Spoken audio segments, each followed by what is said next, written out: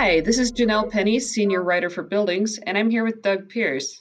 Doug is the director of Perkins& Will's Resilience Research Lab, and he's here with me today to talk about RELi, the Building Resilience Standard. Doug, what is RELi? RELi is a consensus standard that's very similar in many ways to LEED. If you think about how LEED works, how you do a certification, how you apply it to your projects, RELi functions very similar to that. What's really different about it is that it's focused on resiliency.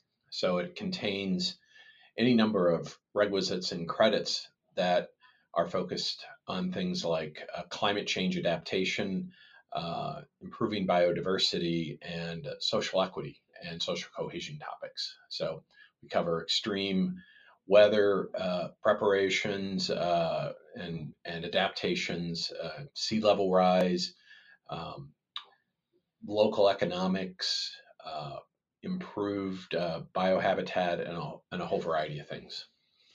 What was the idea behind starting a new standard for resilience instead of adding more resilience credits to an existing certification? What ways is it different from the other standards and certifications out there?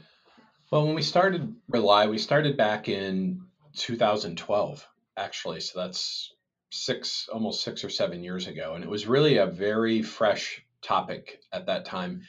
And when we started, it was not directly part of the U.S. Green Building Council, which administers LEED. RELi has since been adopted by the USGBC, and that was not this green build, but the previous one. So it was actually a standalone rating system and certification. And we really started it in some ways with the idea of not only addressing resilience, which we thought was absolutely critical, but also in a desire to create a more holistic perspective on certifications. So RELi is about 3 times the size of LEED in really simple terms. It has a lot more credits, a lot more prerequisites. So it's much more robust. So it was sort of the perspective was to uh, add in resilience, which had most of the other rating systems up through 2012, 2011, et cetera, were basically focused on sustainability, which was great. And we wanted to start to fill the gap on resilience because that was becoming critical. So RELi includes not only sustainability but resilience factors as well. Great. Speaking of credits and prerequisites, what are some of the key tenets of RELi 2.0 now that it's had its official launch at Green Build 2018? Well, it has a series of categories, much like LEED does. And one of the things that we did was we included a full category that's mostly focused on the act of planning and designing. So it has a series of credits that support the activities of architects, planners, engineers, and the entire process of pulling a project together. So that's different from almost all the other rating systems or other standards that are out uh, in the world. So that's the first category. It's called panoramic approach. And then there's another category that's really focused on emergency preparedness. It's really basic things like, do you have a stockpile of water, some basic food, those kinds of things in case people need to shelter in place after any kind of crisis or event, whether it's a hurricane, maybe it's an extreme snowstorm that people can't get home for the night, etc. So it has basic emergency crisis components to it, and then it also includes hazard adaptation. So we get into climate change adaptation issues, everything from extreme rain to riverine flooding, wildfire, sea level rise, a whole variety of really mostly climate change driven topics and the sort of physical impacts of that. We also include some other man made sort of crisis issues like shelter in place in case of a nuclear accident or other types of things. Um, and those are all fairly those are pretty pioneering at the time that we put those credits together in dealing with those things. Um, and then the next category really gets into social cohesion and social equity topics. And in some ways, in some places, we reference existing LEED credits, LEED from ND, or LEED for neighborhood development credits. Um, we reference some Envision credits. That's the civil engineering standard. And then we wrote a series of credits as well. And those touch on just any number of basic activities that help improve social equity and social cohesion. So we have a credit that's really structured around a project providing um, access to the community or the neighborhood or even the community inside of a building, providing access to things like meeting space or um, in the case of a community, possibly it's a harvest kitchen or a tool share or a outdoor space or garden space, just a whole variety of things that really help to bring around social cohesion.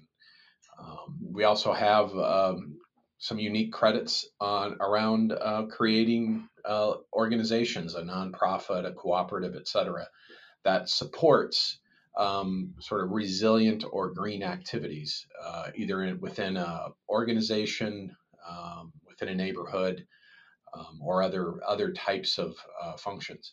And then there's credits that are focused on the classics: energy, water, um, uh, transportation, mobility, around public transit, et cetera, and then human health and ecological health, healthy materials, a pretty wide range of credits. And in some cases, you might think of those as being sort of classic sustainable credits, and they are. Because what we didn't want to do is we didn't want to lose all the progress that's been made.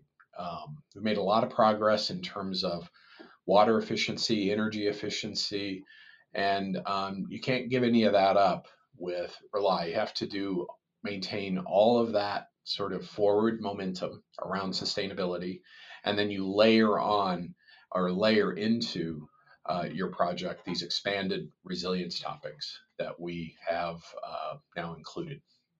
Great. How does the new version that was announced at Greenbuild compare to the previous one? They're actually very similar.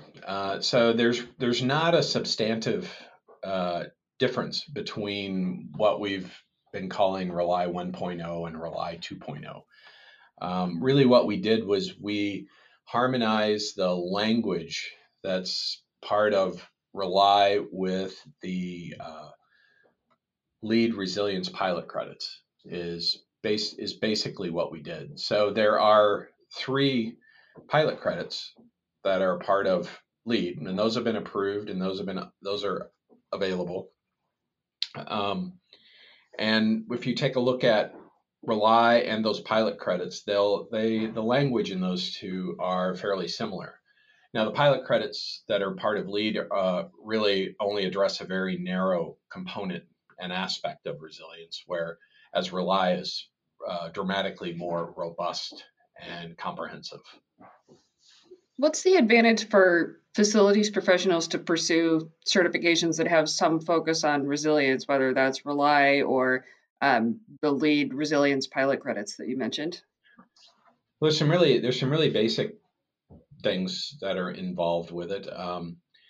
As the climate changes, we're seeing radically more intense rain events, wildfire events, um, more extreme hurricanes, um, more flooding, etc. So there's actually just straight up direct benefits to building owners in that their buildings will be more prepared uh, if they're part of an event like that.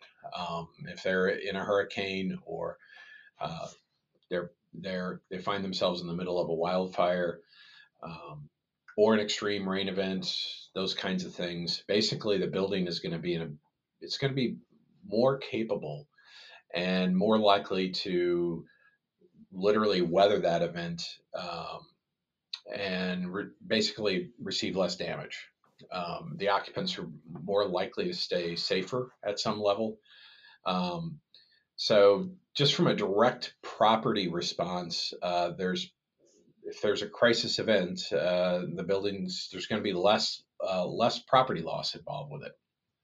Um, another another side of that is that, if you have a business that needs to stay up and operational, either during a crisis event, or you want to be operational immediately after it, and that actually is most businesses. By designing your facility to be more resilient, you're going to have better business continuity. And that's really, really essential to most organizations, in some form or fashion. If you're a hospital, then it's critical that you be able to stay online, except for the most extreme events, and hopefully you've been able to evacuate prior to that. And if you're other types of businesses, just the fact that you maybe go offline for a while can erode trust in your customers.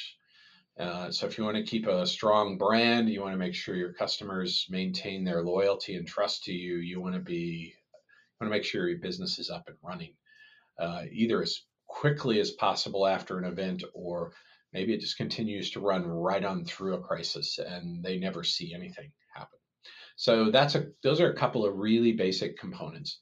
There are also opportunities, a couple of other opportunities that are available. One is, depending upon who the insurance company is that's insuring your building, where you're located, those types of things, there can potentially be reduced insurance rates for projects. And the sort of a bigger goal for resilience and for RELi is to actually, for projects to be able to get cheaper costs of capital, lower cost mortgages or lower cost bonds, based on the fact that the projects are more resilient, which reduces the risk to investors. So if you reduce your risk to investors, they basically provide you with lower interest rate loans, lower interest rate mortgages, those types of things. So there's several benefits that go along with doing a resilient project. Great. So, how should we get started in using these guidelines in our own buildings? I imagine, depending on location or climate, there are different ways that you might want to approach the credit catalog. Yeah, actually, there's two or three ways you can sort of step into doing it. Um, the most the simplest thing you can do is actually just do a risk analysis, and identify the risks that are associated with your project based on where it's located. And you can use RELi as kind of a roadmap to do that. In fact, the very first sort of prerequisite in RELi is to do a risk study of your site.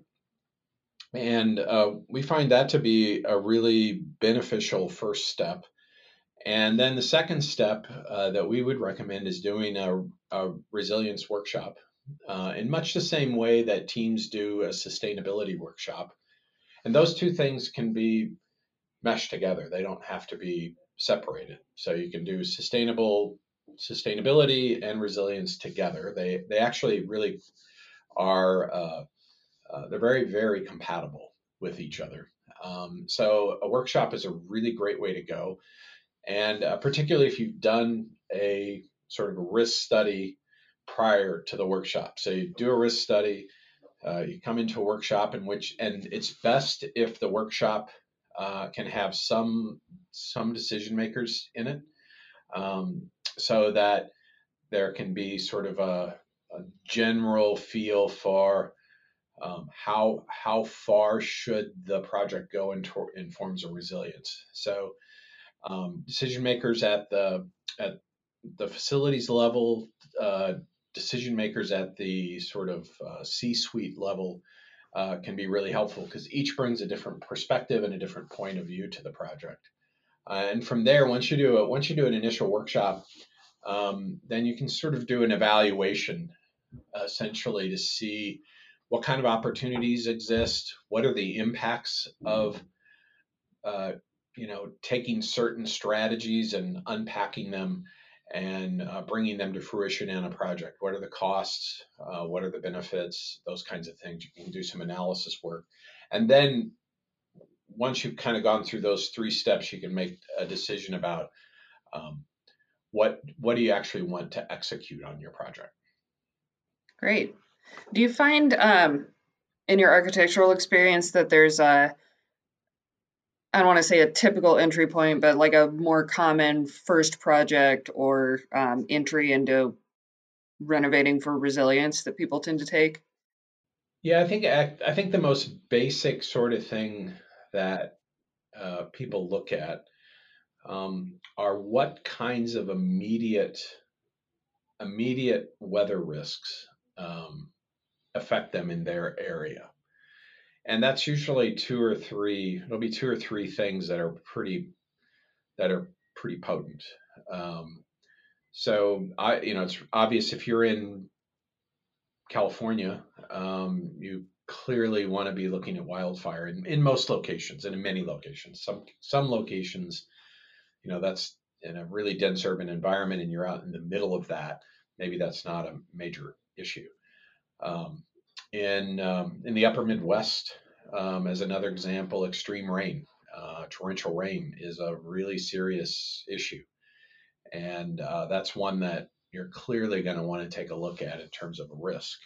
If you're on the coasts, if you're in the Gulf Coast or the East Coast, hurricanes are obviously at the top of the chart. If you happen to be in Texas, you have a whole mix of things. You've got hurricanes and tornadoes and a wide range of topics that are part of the blend. So that's usually sort of the first entry point into resilience for most projects. Um, Now, if you're looking at, say, an interior renovation or an interiors project, you might want to just simply look at things like basic emergency preparedness. Do you have a NOAA weather radio that keeps track of extreme weather events and alerts people? Do you have emergency kits? Some water and food, and then from there, you can trickle into social cohesion, even within an interiors oriented project. Do you have spaces for your organization where people can clearly come together and get to know each other better than just their straight business sort of affiliations? And that's the social cohesion part component of this is very important for resilience, because if there is a crisis situation, whether it's a short-term crisis or maybe it could be a long-term crisis as well, the ability for people to come together, work together, um, know who to reach out to in their community is really, really important. And you really only get that through this sort of cohesive interaction amongst people. And I think that's sort of the second tier of space that people tend to move into. And then probably the third tier is really focused around sort of dealing with bigger environmental, longer term sort of topics that influence resilience. Biodiversity is a really good look at that um, in terms of how can your project support fundamental biodiversity, because the loss of biodiversity infringes on basically the capacity for ecosystems to adapt to climate change. So, how can we start using the RELi guidelines in our own buildings? Is there somewhere people can go for more information or even some resources you could recommend? Yeah, actually, what's probably the easiest place to find resources and the easiest way to find it is to uh, go to Google and type in the word RELi, and you spell that RELi. So it stands for, it's kind of short for resilience list, or play off the term of RELi. So it's RELi. And if you type that into Google, It'll basically, the first thing that'll show up on your search response is a link to RELi and C3 Living Design. So that'll take you to a splash page for RELi, and there's a green button you click on. Click on that, and you'll immediately take you to a location where there's a flip book that you can use to kind of go through what RELi is. And then there's resources that you can download. There's checklists and a few other resources. So you can sort of, everything you need to kind of get yourself started is online at the RELi website. Great.